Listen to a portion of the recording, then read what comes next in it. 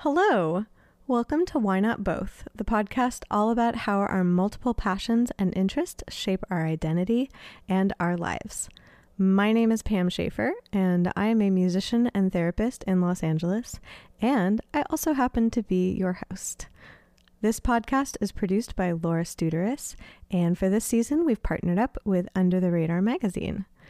If you like what you hear, you can hang out with us on social media. We are on Twitter and Instagram at WNB the podcast. And if you really, really like what you hear, please support us on Patreon. We are under Why Not Both podcast. When you join our Patreon, you get a whole bunch of really cool behind the scenes stuff and you get to chat with us. And that's pretty awesome. Thank you so much for your support, and I hope you enjoy our interviews. For this week's episode, we welcomed the utterly magical Devendra Banhart to the show. I hope that you enjoy our interview. For the record, though, we should say that it was really interesting, and I just poured my heart out and, said so many things that I could never ever repeat that were incredibly insightful. And and you forgot to press record. They'll have to be recorded in my memory and are ephemeral and therefore esoteric to everyone but us. Welcome to Why Not Both, where we're in the same city. So normally I'd be like, hey, let's do the interview in person. But during these circumstances, I'm like, hey, let's meet people on the internet. I know. I mean, it is a funny thing because I always thought like playing a show at home would be heaven. I'm just at home. The show's over and I can take a bath. It's like so nice. But that's not exactly the case. It was not so fun here at home. And doing the interview over Zoom sounds so much more convenient. In some ways it is, but so much is lost. We don't get to actually just meet and sit and talk. And so much more is communicated absolutely, by not just by what the person says, but really the tone and by how they say it and just the energy and the whatever they're giving off. All of that is information that makes a journalist's, kind of work a little less of a caricature, which is most of what interviews are. It's this kind of, you're not really getting the whole person. Plus, this isn't really, really me because I'm aware that I'm talking to you over a computer. Right. There's always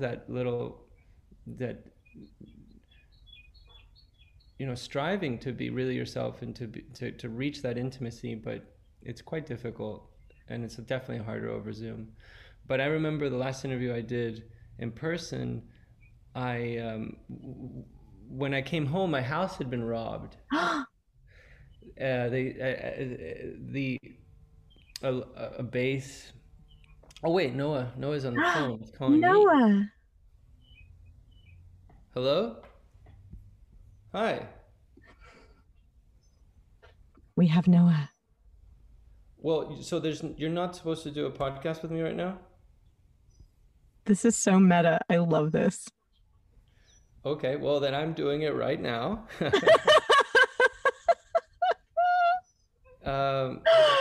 Mariah, but we're supposed to be talking about our record, right?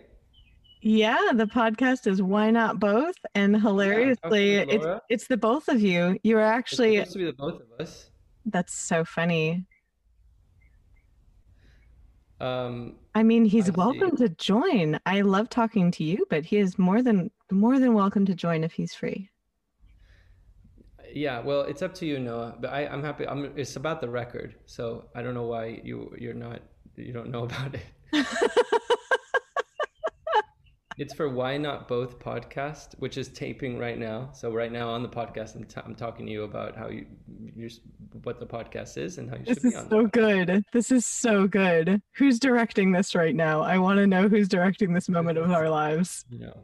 This is kind of just how it is normally for us. So why don't I'll send you the link, and if you want to jump on, I think Laura would be happy to talk to us both about the record that we both made. Or Why Not Both? Yeah, I mean it's in the name of the podcast.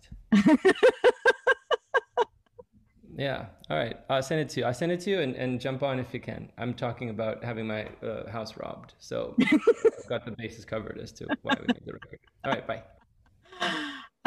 Spoiler alert, my producer is Laura. I'm Pam, and that is so on brand for the Why Not Both, because at this point, she's actually a music journalist. I'm a musician and therapist, and people now mix us up, much like you were like, hey, wait, isn't it supposed to be me and Noah?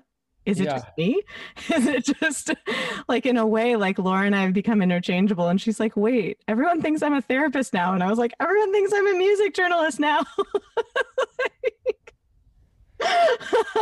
The intersection, let's explore the intersectionality between therapy and music journalism. I mean, I think that's quite interesting for sure. Right? And and I think that one of and certainly there's a branch of that certainly relates to why we made this record, actually.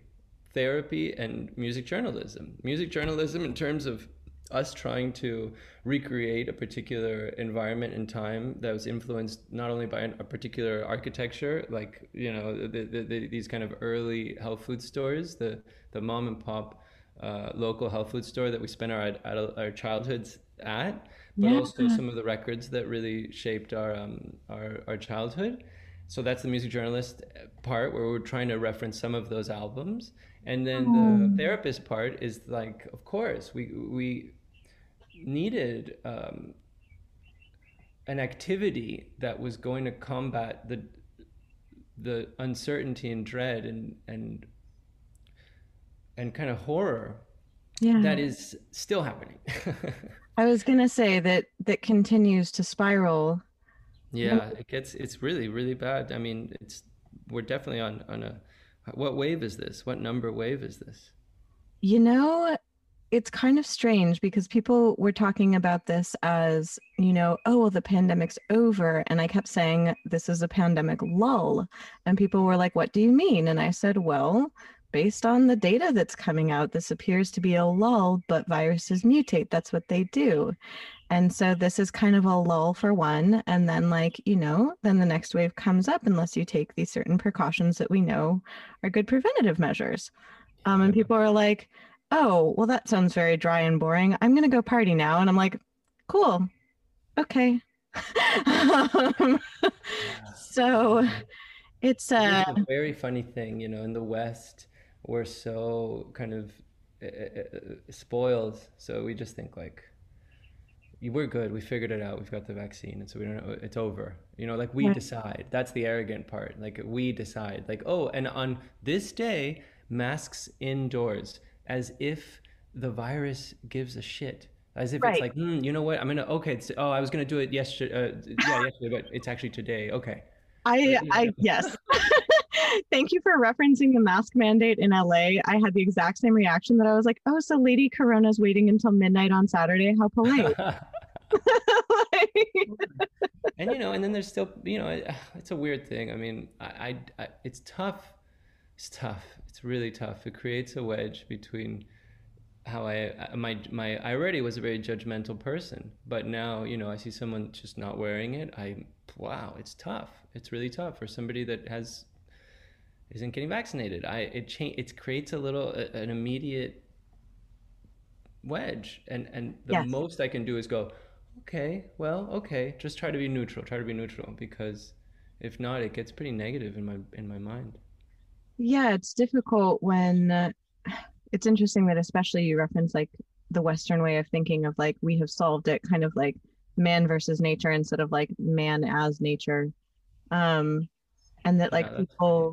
people don't realize that like we are a collective and because we come from such like I mean America has such like a hyper individualist culture that it's like it's almost like you're watching part of your own body do something outside of your will and you're like wait no oh god like Mhm. you're like all of the parts have to work together to make this work.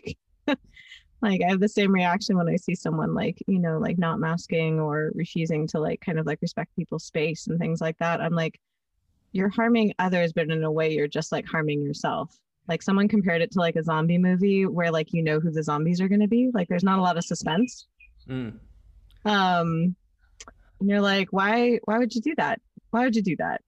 Like Yeah, it's a tough one. It's a real tough one. It's a it's real tough one because you know, it, people have so much opportunity to be kind of educated in terms of what is this thing about. But fear is so powerful, and that individualism that is born from a kind of Western, you're right, not man, it's man versus nature, not man is nature or person is nature.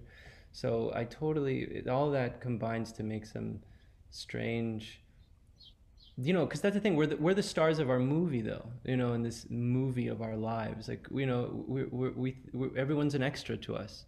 Right. And so the rules don't really apply to us, and it's okay Right. for everyone else, but not really for me. And that's like Right. a general kind of the you know, delusional condition that we are you know, nurtured to kind of believe. You know, the minute that we start to, you know, it's very natural to share. Little kids, Yes. it's Yes. natural to share. There's no, you know, and then once things start to develop into that possessiveness, and your preciousness becomes so tied into your body and into your things that you own and your status, and then suddenly, you know, that's, it applies to everybody but you. It's okay for everybody but you. You know, you can slip Hmm. through the cracks. It's okay. I don't really need to. I can conceptually care about other people, but really doing the thing, not really for me. I can slip through the cracks. And what's mysterious is that, you know, what is actually in there and how this thing is developed and how it's made. And I guess we're talking specifically about getting vaccinated. Like, it's a really genius thing. It's a brilliant thing. And it's like, you just, you know, it's just look up the Wikipedia page on vaccinations. It's so interesting. You know, it comes from the root of cow, the word cow, from Yes. smallpox, which I think is so fascinating. That alone, okay, get vaccinated just because it comes from, and you know, cows are great. That's so funny. Well, yeah, like you were saying about like exploring the roots of things and even kind of like looking at the knowledge that we have figured out as humans, and instead of being like, oh, I'm exceptional, it's like, oh, I should really take part in the clever things that we have figured out. Absolutely, we have that opportunity to actually, you know, look into where these things come from. It's so interesting. It's so interesting. I mean, you know, science is so fascinating because, in a weird way, it's obsessed with understanding. It's obsessed with knowing. It's obsessed with knowing. And I think even at a deeper level, science is trying to kind of, you know, understand what is this, you know, it's trying to measure the metaphysical to some degree.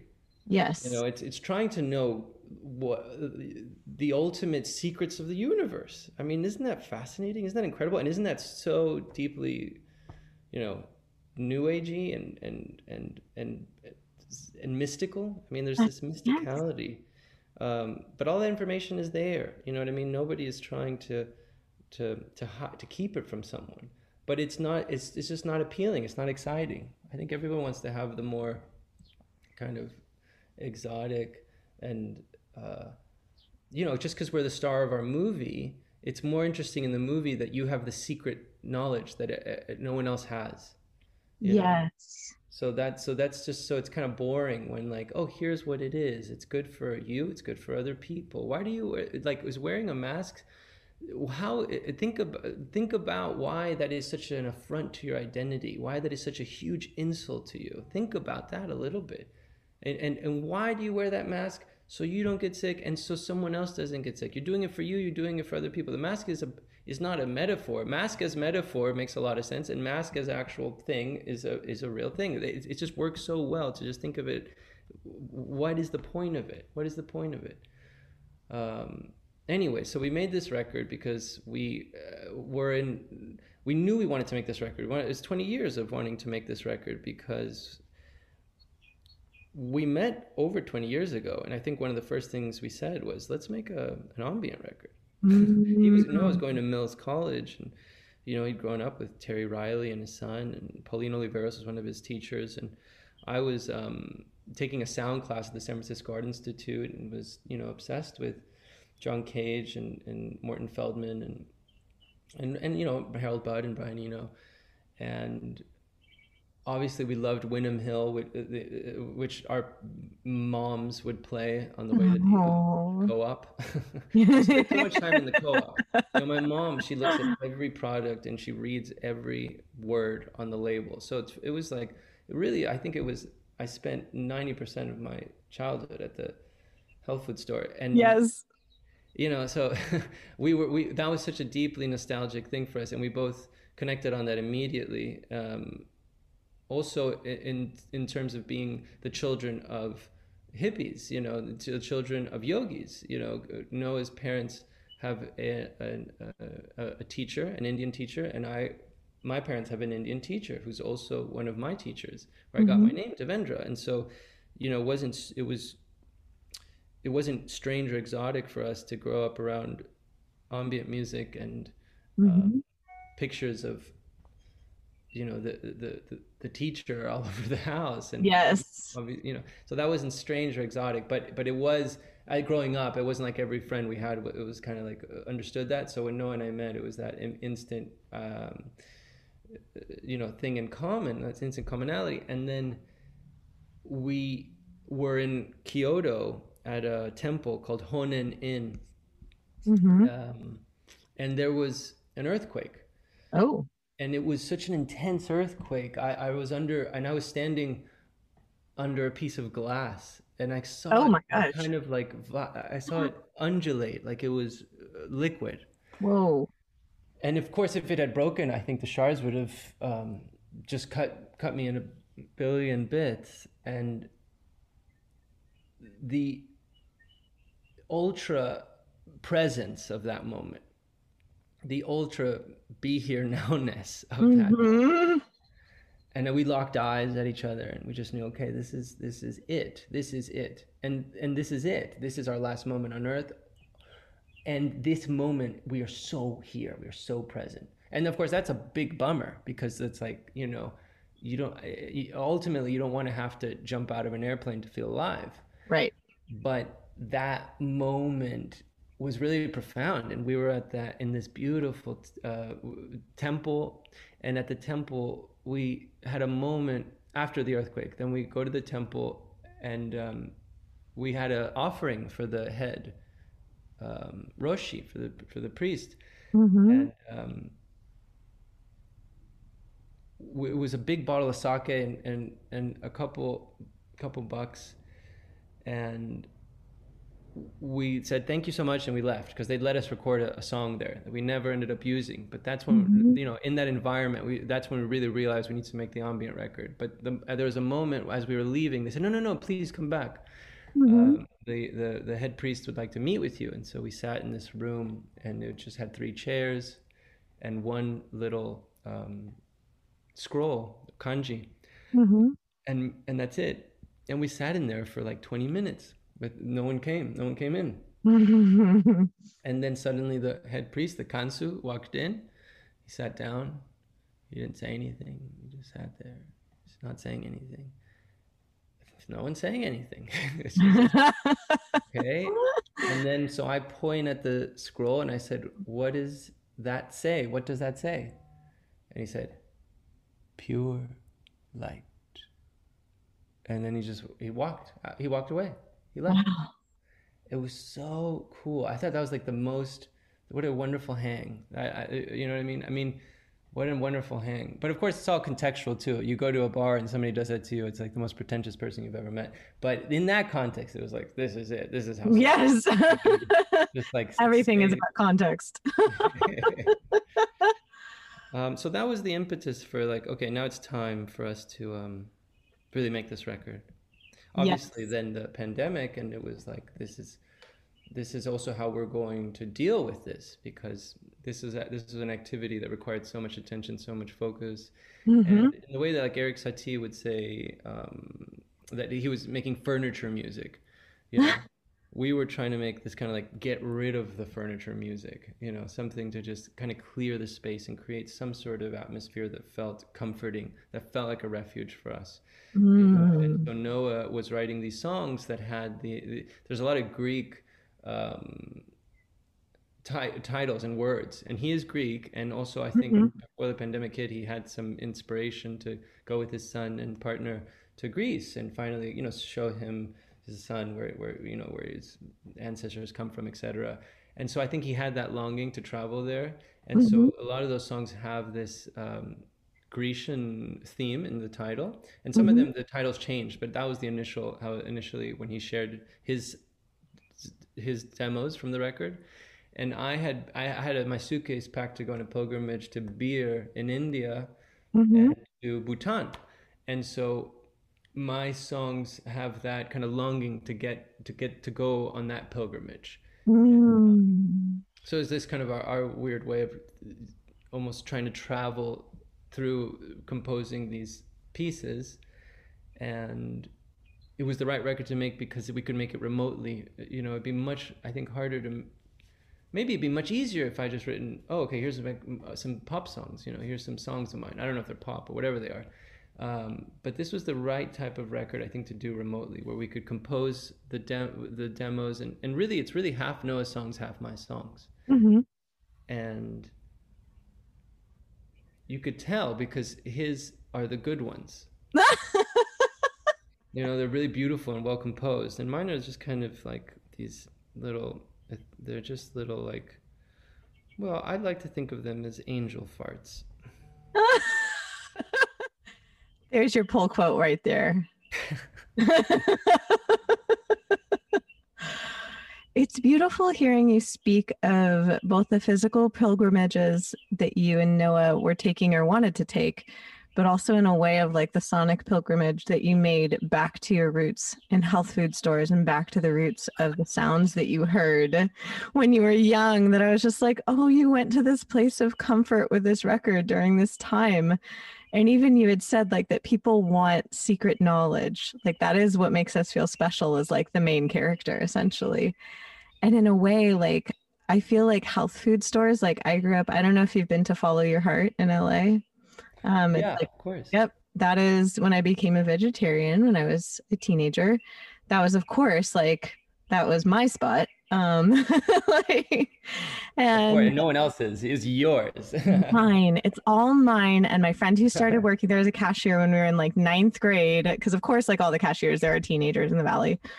Um, but I remember like browsing through the books there, and like, I loved being there. I still actually like, it's like one of my comfort spots to go to. But the way that things were framed were almost as like this secret that you had stumbled upon, when really it was just like not common knowledge, but like relatively simple to understand and easy to grasp kind of things. Um, Mm.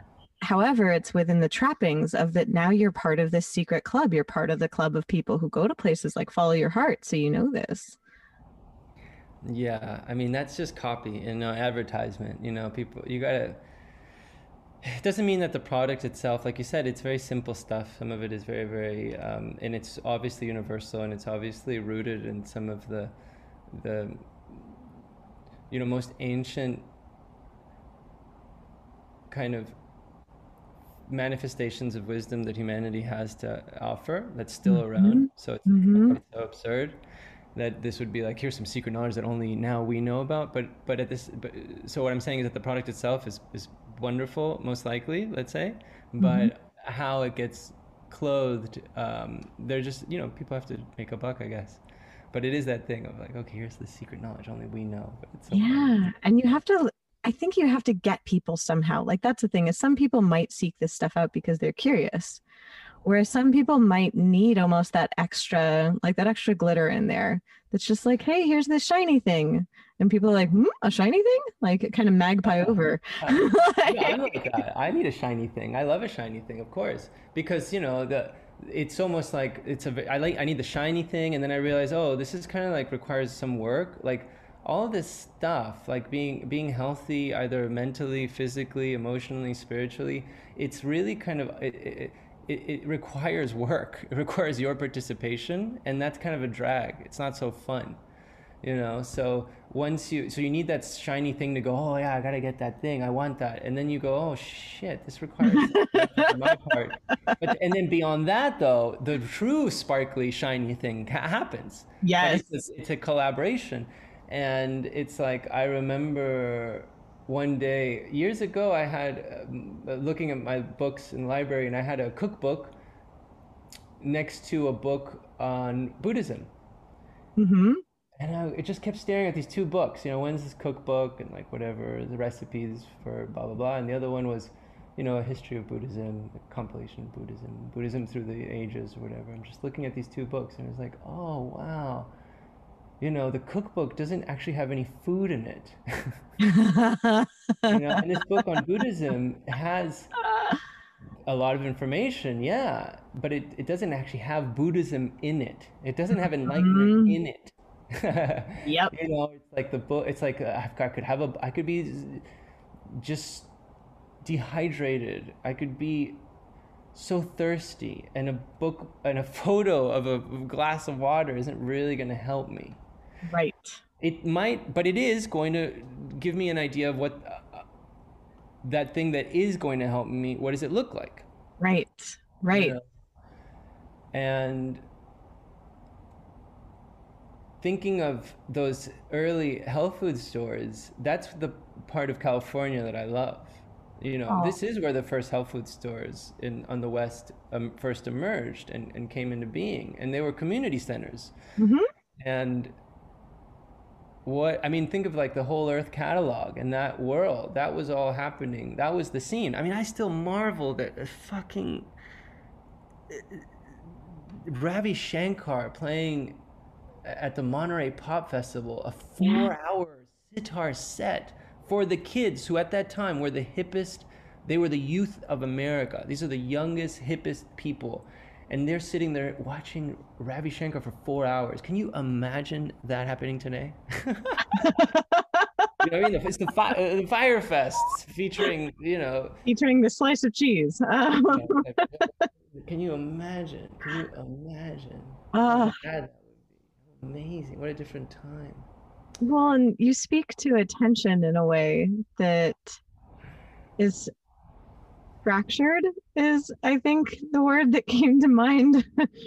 Like when you said like sitting for 4 hours observing that, and even sometimes the art of ambient music, like that in a way you do attend to ambient music when you're listening to it, but also you can in some ways like not attend to it. Like for instance, during a 4-hour concert, I would imagine like I don't think I would be fully present for all 4 of those hours. I might be physically present, but like my mind would probably go many places. I might even get up and stretch. Like, you know, That's a really sweet kind of threat. You know, I mean, I may even stretch. Oh, whoa. This microaggression will not stand. I will say, you know, microaggression is interesting, but what about micro kindness? Huh? Today I'm going to be a little bit less of a dick. You know, just micro kindness. Just micro kindness. I listened to there's a woman that I really like that I just met in person, and all of my meeting in person people skills have just dwindled even further from where they were prior to this. Like I'm deeply introverted, and so me meeting new people is me just kind of standing there going, "Oh wow." And waiting for them to say something. But I met Amanda Yates Garcia, and I listened to her readings every week. And her reading for this week, the line that stood out to me was to heal by committing acts of generosity. Ooh, yes. Yes. And that's beautiful. I mean, that's kind of, yeah, that's like compassionate revenge, you know. Compassionate revenge. Oh, that's so good. Yeah. I mean, I remember seeing Richie Havens before he died, and he looked at the audience and he said, "I love you, and there's nothing you can do about that. I just love you." And it was like it was violent. There's nothing you can do about it, but I love you, and it was like, whoa, There's the Oh, most paradoxical, beautiful, powerful, like aggressive love, revengeful compassion. It was like, anyways, that line reminded me that's beautiful. oh, that's amazing. That's there was a so I see her readings every week on Instagram, and I have been I was house sitting for a friend, and whenever I'm house sitting, I read people's books, like one does. And I was reading a book on astrology because that was the one that jumped out at me simply because there were holograms on the side of it, shiny. Yeah. You know, And I, shiny. yep, right. I was literally like, you have successfully lured me in with this holographic text on So what is good. that? What is the book cover called? There's a name for it on a hardcover book, the little floppy bit that goes on it, but whatever. Good Jacket? floppy bit. Yes, thank you. I like floppy bit. Let's go with shiny floppy bit, by the way, is what my name actually means. The shiny floppy bit. Just Now, when people ask what your name means in an interview, floppy bit. Okay, so you're reading this so book on I was astrology. reading this book on astrology, and there's a whole thing about like how to read your chart. So of course I like figured out my chart. Um, and it was about like where different planet placements are. And apparently my Mars, which is how you tend to deal with conflict or be out in the world really, how you interface with people and how you might like fight for things essentially. Is in Libra, which is literally the sign of getting along with people, and in the seventh house, which is about collaboration. So, quite literally, my chart was like, you fight people by getting along with them really well. Whoa, that's incredible. That's incredible. And do you think is that true? Is that how you approach your Yeah, social interactions and your conflicts? I realized that did resonate in that it has been said to me many times that it's nearly impossible to argue with me, and it's really difficult to be upset with me because if someone's upset, I'm like, oh no, someone I care about is upset. And I mean, I care about people in varying degrees. It goes anywhere from like neutral to like here's someone I don't really know, but I have compassion that they're upset to like someone that like I deeply love that I'm like, oh my goodness, like one of my beloved people is upset. But I default to like recognizing the upset first. Like I don't defend myself first. I address like that someone seems to be hurt or bothered. And then we try and figure out like what happened. I mean, that's skillful. That is really, I'm just so happy for you because that's incredibly good karma. I mean, that's really amazing to have that. Unless it can maybe go the opposite way where it serves against, it starts to work against you, where you're like, wait a minute, actually, no, I need to, make it, there's an opposite side to that where it's like, oh, I need to set some boundaries here because I'm just like Mm, apologizing for something I had nothing to do with, etc. Right? right. That extreme version of it. But generally, that feeling of, wait a minute, I know I'm not giving anyone fuel. If you're trying to argue with me, I'm just trying to put out the fire here, and I feel so bad that you're hurting. So this is such an incredible karma to already just naturally have that tendency. So you're really lucky. I mean, that's really skillful. It's really skillful. Yeah, I wish I could relate. I wish I could. I only I. um, no, but my way of solving a conflict is just saying, let's hang out. So let me know when you're not home so I can come over then and look at your books. It's like a really good hang for me. I just want to go over to your house and no one's there and just check out your books because I know you put a lot of work into your books and these books are kind of a glimpse into what's interesting to you and what you care about and what you're interested in, and so I'm gonna check that out and we can have a conversation through that.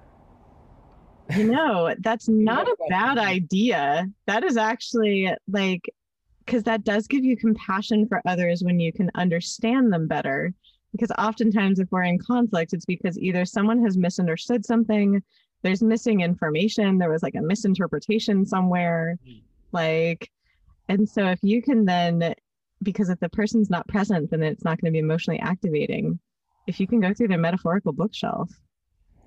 Ooh, that's even the metaphorical bookshelf. That's really interesting too, right? So just kind of imagine.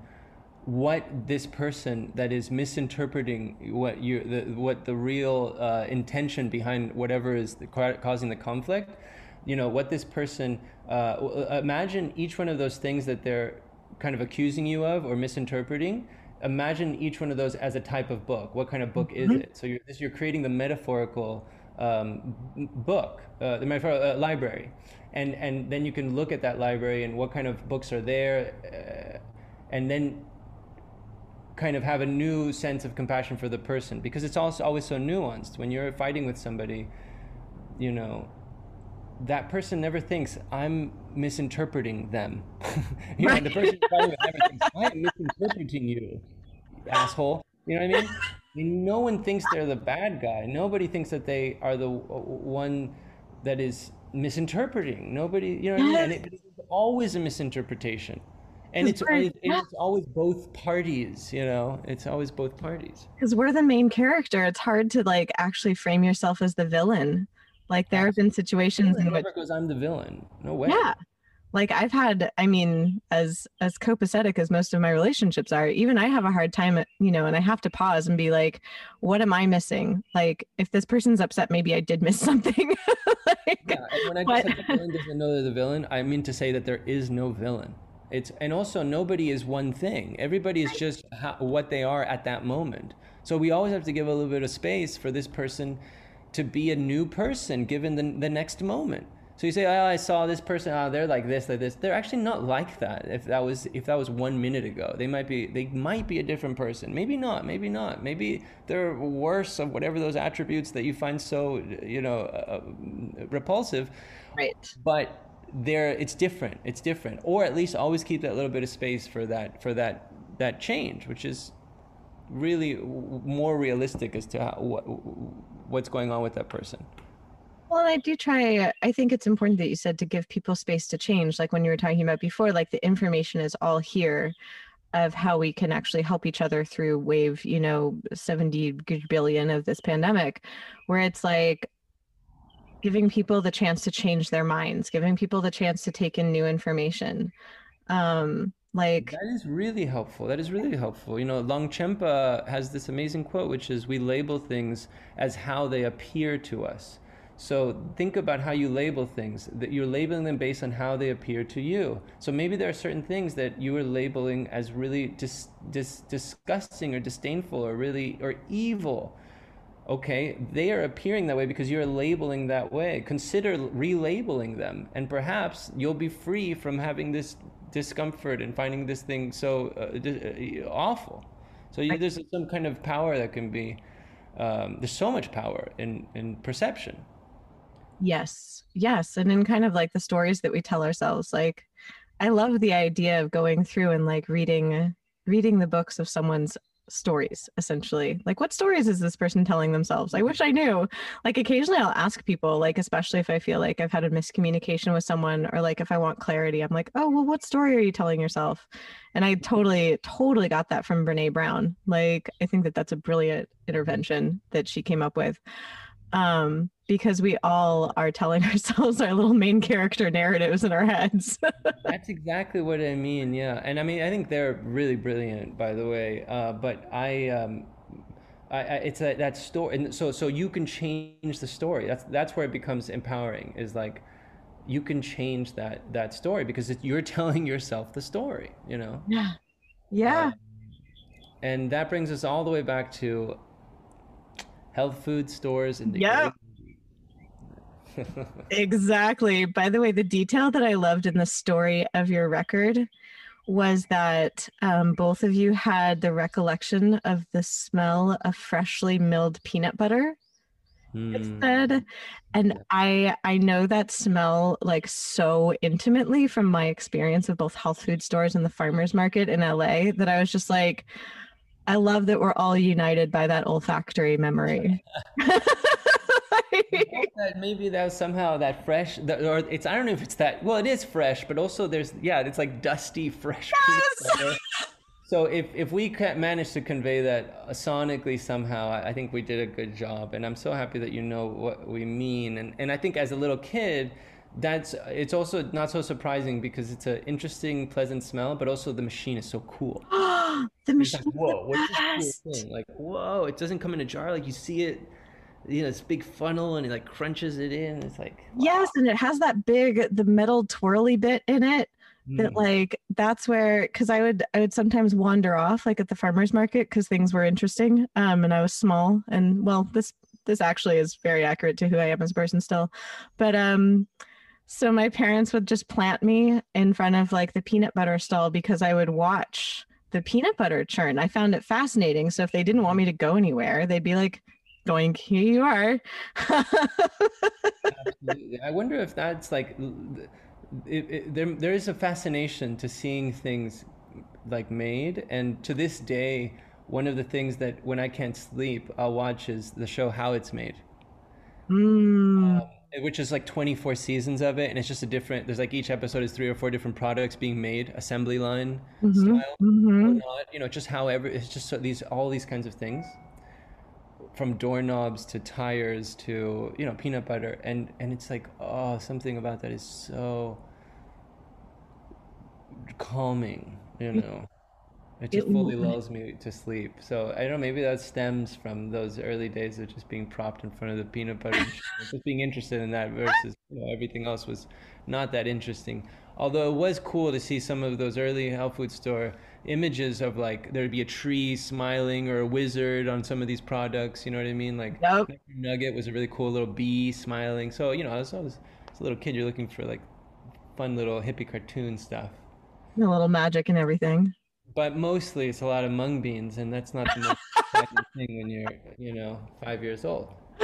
Yes, the bulk section of the health food stores was always like such a mystifying thing to me because I was always afraid that like if I was putting stuff in a bag, I'd like pour too much, and then like with the scoop thing, like they were always so big for my hands, and so like I was always a little intimidated by it. I mean, I still am. I still am.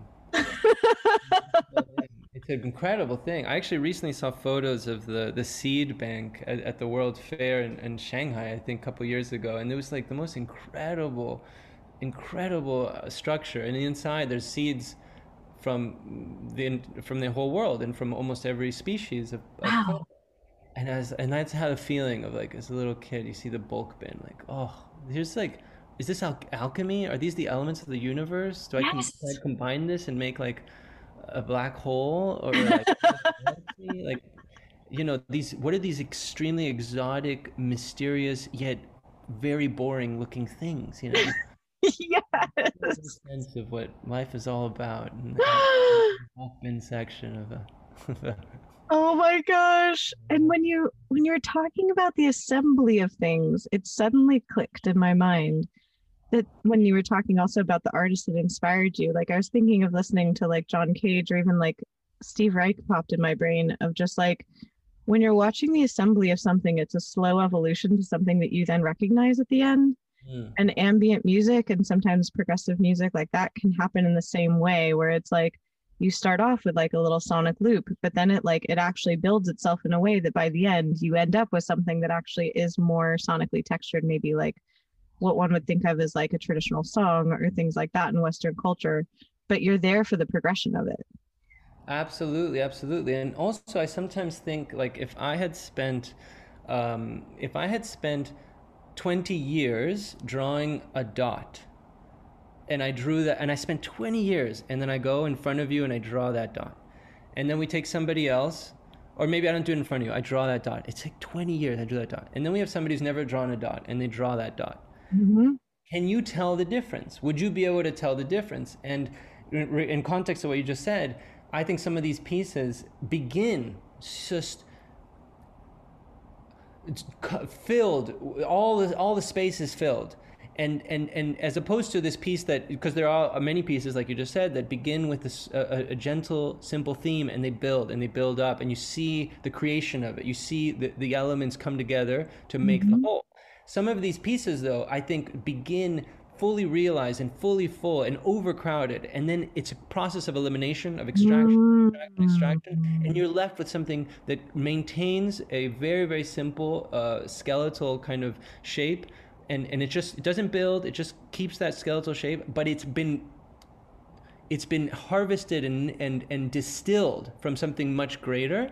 And I think that can be felt. Meaning, if you saw that drawing, that dot that somebody spent 20 years doing, next to the dot that that the person who's never drawn a dot does, I think I'd like to believe that you could tell which one is infused with 20 years of intention, infused with 20 years of working on getting that dot down.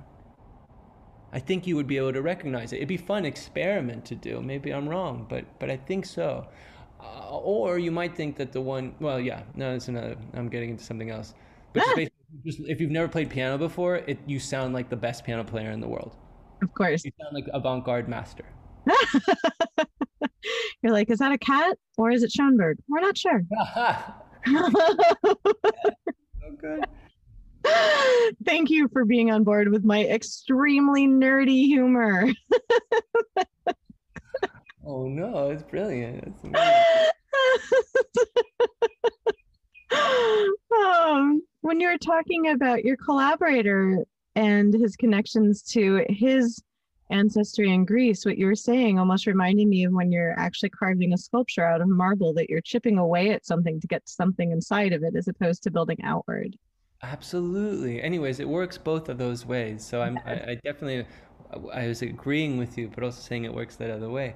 And yeah, that's exactly it. You start with more than you need, and then you narrow it down. You know, you streamline it, you refine it. Refining is really important. You know, how do we refine? You know, how do we refine? Refining is nice. Yes, bringing things down. And I don't know if you work this way, but whenever I'm producing something, I do tend to go maximalist, like when I'm in the midst of making it. And then like in the, you know, you edit and then you mix. And then like, as I'm going through, I pull stuff out. I do the exact same thing. I do the same thing. It's like accumulation, and now let's just chop it all down till we can really essentialize something. You know, so that's the challenge in a way. Like, okay, here's a notebook filled with words. How do I reduce this notebook to a sentence? That's like kind of one of the, that's part, at least that's my process. It sounds like it's yours too. Yeah, and especially I've only made a bit of ambient music. Like even my ambient music, sometimes I'm like, oh, this has a lot going on.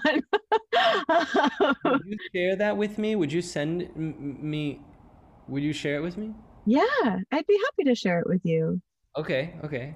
Yeah, I was just like, oh, I hadn't even thought of that. Thank you for inquiring. I love that your reaction to the isolation of the pandemic was actually similar to mine, because that is when I found myself making more ambient music, because I found it almost overstimulating to try to sing or make, I don't know, like formal song structure in a way was just like, oh no, this is too much. I just need to make like a sonic texture that makes me feel a little better. Yeah, I could so relate to that. That was my experience as well. At first I was like, oh, let's write some songs, and I did have that feeling okay, let's write. What else can I do? I'm going to get into the studio and write. And I looked at all the songs, and they were such kind of obvious reflections of what I was feeling. Yeah. Like I looked at these songs, and they were just me repeating over and over again, either don't touch me, or what will it be like when I go outside into this other world, or I saw you pleading with the cops. I just kept repeating these like things that I was just watching in the world. And that seemed like premature to be writing about it. Somehow when you write a song, I think the most successful song, you don't actually know what it's about till 6 months later or a year later. Oh, that's what that was about. Yeah. When it was so clearly like, this is exactly about what's happening now, it felt just premature, you know. And that feeling for some composing in a different way started to emerge. And it was, of course, at first super kind of my snobby, arrogant, I'm just gonna hold down a key and put a lot of reverb on it, and that's like so easy. Turns out, for me at least, it was required so much attention and so much energy and so much discipline to actually compose something that is so delicate and doesn't have any words, and it isn't about the thing that I really do, which is make some music that'll serve as a platform for words. That's the thing I'm interested in, is the words. Suddenly it's like, how do you make something that is slow and evolving, Yes. and takes its time and has space, and all of that requires a lot of attention, a lot of discipline. And be sometimes falling asleep, like falling asleep trying, Mhm. requires this kind of focus that just writing a verse chorus song, it doesn't have. That's kind of this dynamic, exciting, like blah kind of thing, compared to this other thing that requires a lot more energy. I didn't realize that. Yeah. It requires a You sense of experienced presence. that? What was that like for you? Yeah, it was. I had a similar experience with it. And what you're speaking to also speaks to a friend of mine who I became friends with him actually because of the podcast. Like right before lockdown, it was in January that I interviewed Rob. His name is Rob Graves, and he usually does production work, but had just started making ambient piano music and is a writer. And now it's so fascinating because he will record himself playing the piano. Like on every Saturday morning, he'll just kind of noodle on the piano. But the way that he does that is that he'll like just really pull out like a meditative kind of idea. And then he takes those and will kind of expand upon them a bit sonically. But for the most part, he just tries to preserve that quality of that, like that meditation. And it's almost the restraint in his production work around it and in his intention that's fascinating to me because I found that very difficult, but also very rewarding because I kept wanting to add extra sounds. I kept wanting it to go more places. I kept like, my tendency was to like want to take it somewhere else. And it's like that practice of restraint was actually, I mean, it was calming, but it was challenging and I really enjoyed it. Like, Totally, totally. And what kind of songs do you normally compose? Um, it really ranges. Like if I'm writing for myself, like I'll sometimes even just write like piano and voice songs that literally I just want to sing. Like I don't even care about sharing them with someone else. Like I just want to play them because they're fun. But often if I'm expanding something outward, like I do, one of my friends called me a space witch and it stuck. Um, I'm imagining, yeah, this amazing witch in space, but then also like a sandwich made of the cosmos. And those are the things I can relate to that very much. I mean, I compose mostly with the guitar, but that's me leading the song. I'm leading the song, and then with ambient, it's really about that, like you said, that restraint, where the song is leading you. You're letting the song lead, and you're just seeing where it can take you.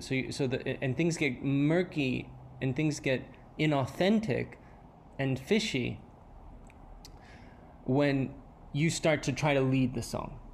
mm, When you sit at the piano and you just let it lead you, and if you do that in a respectful way, a conscious way, we can tell, the listener can tell, we can tell that that's yes. how it's really interesting. It's really interesting. It's a subtle thing, and it's also a very obvious, blatant kind of thing. Like, oh my God, this person is trying to lead the song. Forget it. They're trying to do it's a show. They're trying to pretend like they're just doing it's a facsimile.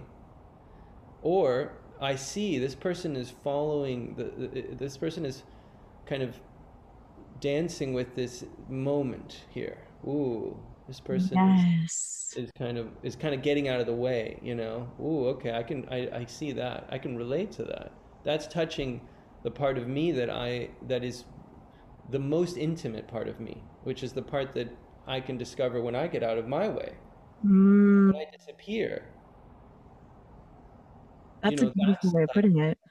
God, that's when I'm present. That's when I'm free. When I disappear, when I get over the trip, when I get over myself. Hmm. And in a way, I don't know about you, but for me, that's almost easier to do with someone else. Like I almost have to like I just started a project by sheer accident. That's the way I do most things now that I think about it. It's like so many of my stories are like, so then this thing happened. Was it intentional? Not consciously.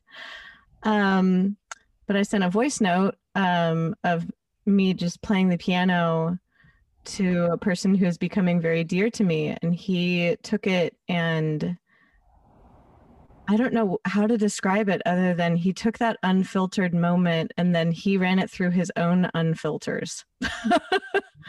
Yeah. And the sonic result is this really, because it's like I took kind of one of those like unconscious moments of just letting the piano lead me, and then he let that piano lead him through his own sonic process. And it's hard because once you create something like that, you want to create that again, but the only way to create that again is to not be conscious of creating it again. Totally. Yeah. Isn't that amazing? It's like, hey, fall asleep, fall asleep, fall asleep. Yeah. Yeah. I'm telling myself to fall asleep. I can't fall asleep. Exactly. That's why we long for these. I mean, that's why, that's kind of why some kind of contemplative practice or let's say meditative practice is really, really helpful, because it is bringing you back to that place. And for many people that have maybe nothing like that, that's why things like getting high or having an orgasm are so, they're obviously feel wonderful, but even further behind that is this desire to get out of the way. It's the desire for that kind of ego annihilation and the freedom that comes from that, of like, the trip of me, because I'm not, because particularly in orgasm, let's say, like, you're really most of the time not thinking, oh, what do I have to do later? You're just really there. Okay, exactly. I want to enjoy this thing. But that can also, obviously, that's sometimes what's behind us wanting to make music, and especially play live music with other musicians. Yes. Those are these moments of forgetting oneself and of being really present. I'd love to hear that too. There's so much of your music that I get to hear now. Thanks. Please send all of it. Oh, you're so sweet. And like, I realized I was like thinking about even like the crossover of like, oh, Greek artist, you actually covered one of my friends, Iona. No. Yes. No, I love her. I mean, she's truly one of my favorite people in the world. I love her. She is so sweet. Oh my God. Like, and she and I, it's so funny. Like, she and I met through the podcast as well. If you had told me a year and a half ago, hey, so you're going to start this podcast on a lark, and then the first music journalist who ever wrote about you, who became good friends with you, is going to hop in as a producer because she thought that for, quote, a few weeks she wouldn't be able to travel. Wow. And then you would produce over 80 episodes of this podcast and make some of the most amazing friends from the comfort of your living room. I'd be like, this story makes no sense.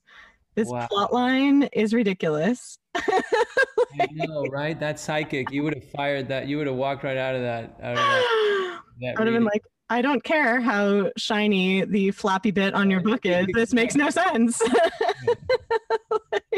Shiny flapper. That's incredible. I was going to ask you what was the kind of impetus and the genesis for this podcast. So it was that, huh? It was at the beginning. It was last year at one point. I realized that I was spending more time in both of the worlds that I'm usually in. Like I had started composing for friends, art installations, and I was releasing my own music that like I had just really stepped into the role of producer, which was very new for me to actually own that. And so I was like, wow, I'm doing that. But I'd also opened my own private practice, but it had gone so well that, I mean, now, especially based on last year, I have 6 people on my team now, which is crazy. It went from me, and then I was like, oh, I should hire an associate to train. I want to help, like baby therapist. And now it's like this whole team. And so I increasingly was just present in both of those worlds, but felt almost very split, where it's like, I felt kind of like the elder millennial Hannah Montana, where like, Where I'm like, these worlds really aren't so different in a way. Like both of these are about creating the reality that we want to live in and helping people. Mm. And I was like, I wonder if I could talk to other people who are doing multiple things or who are in multiple spheres and how that like impacts their sense of identity and what they choose to do in the world. And that was kind of the conceit of it in the before times. And then it was like, I started this right prior to when like basically identity and perception of others broke. Mm. And so it's been a really fascinating journey of of that I was like, oh, I thought I was just going to be interviewing kind of these outlier people about their, their things, but now everybody in a way has been fractured in the spheres that they're in. And so, oh, this expanded in ways I didn't anticipate. Unbelievable. Yeah, unbelievable. I mean, really, it's like so valuable, really, because you have this record of this moment, that is really so intense, so heavy, and is still happening. And I don't know why I shouldn't be talking to anyone because I'm so sad. I'm so fucking sad that I'm surprised that anything is even coming out of my mouth. But we're talking about that. And we're Yeah. talking about how it's really difficult to talk and how much I Yeah. don't want to talk and how much it's like so hard to not just weep. There's constantly just the tears are right about to come out behind my eyes. Really, really, really. Mm. And I don't want to be talking, but here we are talking about that, and you've got a record of that, and not maybe not with me, but with all the other people you've spoken with. That's important. That's significant. That'll be of value, especially with Ioana. She's so brilliant. She's really a brilliant interdisciplinary artist, like amazing poet, a really amazing poet. And so talented. My God, footage of her at the Oh, Acropolis, the yes. fireworks going off in the Timor show. It's like, this, give me a break. Only she could do that. And I'm just like getting nervous. I have to go to the supermarket. I'm like, whoa, I gotta go. This is intense. How did she do that? I don't know. It's really wow. It's a different I type of think vision. her sorcery is beautiful to witness. And Yeah. I'm Yes. the fact that you had said like that you were just like, you have this record of other people and that you want to weep. And like, I mean, I cried in meditation yesterday. Like I was meditating and like I had felt like there had been this like shard kind of stuck in me all day, but I didn't know what it was. And then Mhm. like I just cried while I was meditating and I was like, okay, this is where we're at. All right. Well, maybe that shard will loosen, and it did. Mhm. That it's okay to be on the verge of tears. It's okay to speak through that sadness. It's okay sometimes to feel so sad that you can't speak. Like, I think that is valuable for That people is to that keep. is what you just said. Really is. It's okay to feel that. So it's embarrassing. It's really embarrassing. I say, we talk about it. Oh, I cry all the time. But when you're doing it, like on a live Zoom meeting, which just happened to me the other day, Yeah. it's like pretty humiliating, right? At that moment, you're just like, because this is so embarrassing. Nobody wants this heavy trip. What are you doing? But then, no, it's okay. It just happens, and it's okay. Yeah. And then sometimes someone will say like, well, it was nice to see that I feel that way all the time too, or I feel that way sometimes, and it was just nice to see another person, you know, express that. Yeah. And so I'm just in a way less eloquent way reiterating what you just said. It's really okay to feel about to weep or to weep, and the older I get, the more I weep over things that aren't sad. Yes. That's not necessarily a bad thing. And tears have their own, they can be, there are tears of joy too. There are tears of joy. There are tears of love. Mm-hmm. There are tears of sorrow. And, it's like all those, you know, kind of expressions can be really cleansing and can be really, really important. And and it's just how it is right now. I mean, I made this record with the dream of playing it for one of my heroes, Harold Budd, but he died of COVID. Wow. I was like, I'm making this record. Okay, we wanted to make it for 20 years, and we were in the earthquake in Kyoto, and at that moment, we had the experience with the priest, and we just know this is the time. Oh, and the pandemic, okay. Behind that even was this, I cannot wait to share this with one person, which is Harold Budd. Mm. You know, I met Harold, and we were friends, but I was more of this just in reverence. I couldn't even talk when I was around him. I've listened to his music more than any other person probably in the world, and I never got a chance to give him the record, you know. And I know that, oh, geez, even at the beginning, my friend Hal Wilner was one of the, you know, he died really quickly of COVID, and there still hasn't been a kind of getting together to mourn that and to honor him and celebrate him together, because it's still going. And part of that fracture, you know, that's just an example of that fractured, you know, reality that we're in. Well, and like, it's interesting because I have such a human instinct to want to say that like it's okay somehow, or that he knows that you made that record, but it's also in a way like there's nothing I can say that makes that situation better. Like that just is the situation. That just is the situation, yeah. Which is yeah. That just is the situation. Yes, which is us not adding any story to it. Yeah. Which is okay. Which is just sitting with it. A lot of it is sitting with it.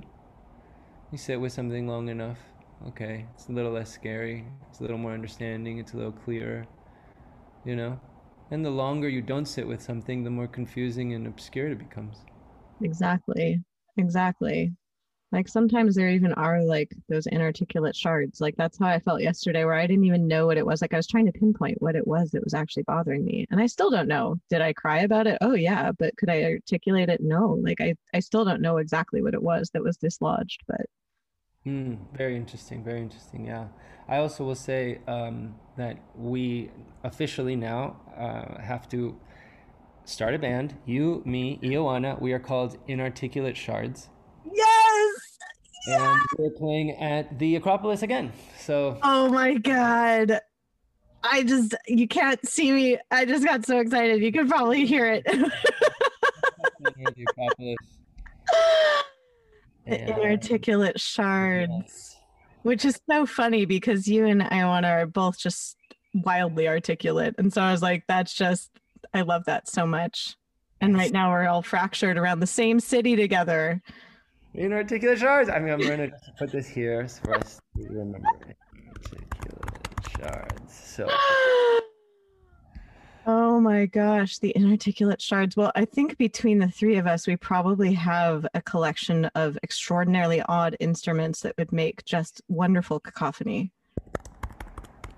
Yes. Oh my gosh, yes. Yes. Okay, let's do it. Sign me up. Let's do it. I've got stuff. I'm excited. I can play the brush. You've got the brush. I've got a marxophone and an omnichord. You're kidding. I just played a marxophone for the first time like a couple days ago. It's incredible. The marxophone's my favorite. The way it resonates and is all twangy. Ugh. Oh my gosh. Well, now that Ioana's back in the city, because she just got back, I was texting her. I was like, you okay over there? Are you still in Greece? You still here? Because she was sending me dad jokes like one does. Her puns are just A+. She is a master punner. Yes. Mwah. And like amidst all the dad jokes, I was like, wait, are you back in LA yet? And she's like, yes, but very jet lagged. I was like, okay. Yeah, I think once she's kind of settled in and has recovered from the Grecian jet lag, we'll have our first Inarticulate Shards rehearsal. Excellent. And it'd be amazing if Noah jumped on now. Hey, I'm ready. Let's do it. I mean, that'd be so good. I was like, how would we catch Noah up? It's like, so meaning of life, marxophones, the smell of freshly milled peanut butter. Oh, okay. I think that says it all. I think you summed it up. You summed it up. I think can we put that? Can we use that as a quote on a sticker on the album, please? Yes. Yes. I was like, we need to end the podcast now. Clearly, that's the only way that this can be. Thanks for taking the time and for yapping away and for you. Well, for one, you 0% bored me. And for two, you're welcome. And for three, thank you. I appreciate that you took the time, because hopping on Zoom with someone you haven't met before is weird. And you did it. And I appreciate that. Well, it's a two-way street. I mean, that is true. Thank you again for listening to this episode of Why Not Both. If you liked what you heard, please make sure to like us and subscribe to us on your preferred podcast platform. You can also come hang out with us on social media.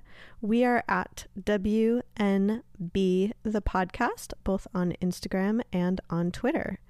This season, we are brought to you by Under the Radar magazine. Under the Radar is a nationally distributed print, music, and entertainment magazine and website. You can find them at www.undertheradarmag.com, and feel free to support them on Patreon. Extra special thanks to our producer, Laura Studeris, who is literally a rock star. Thanks again, and I look forward to seeing you next episode.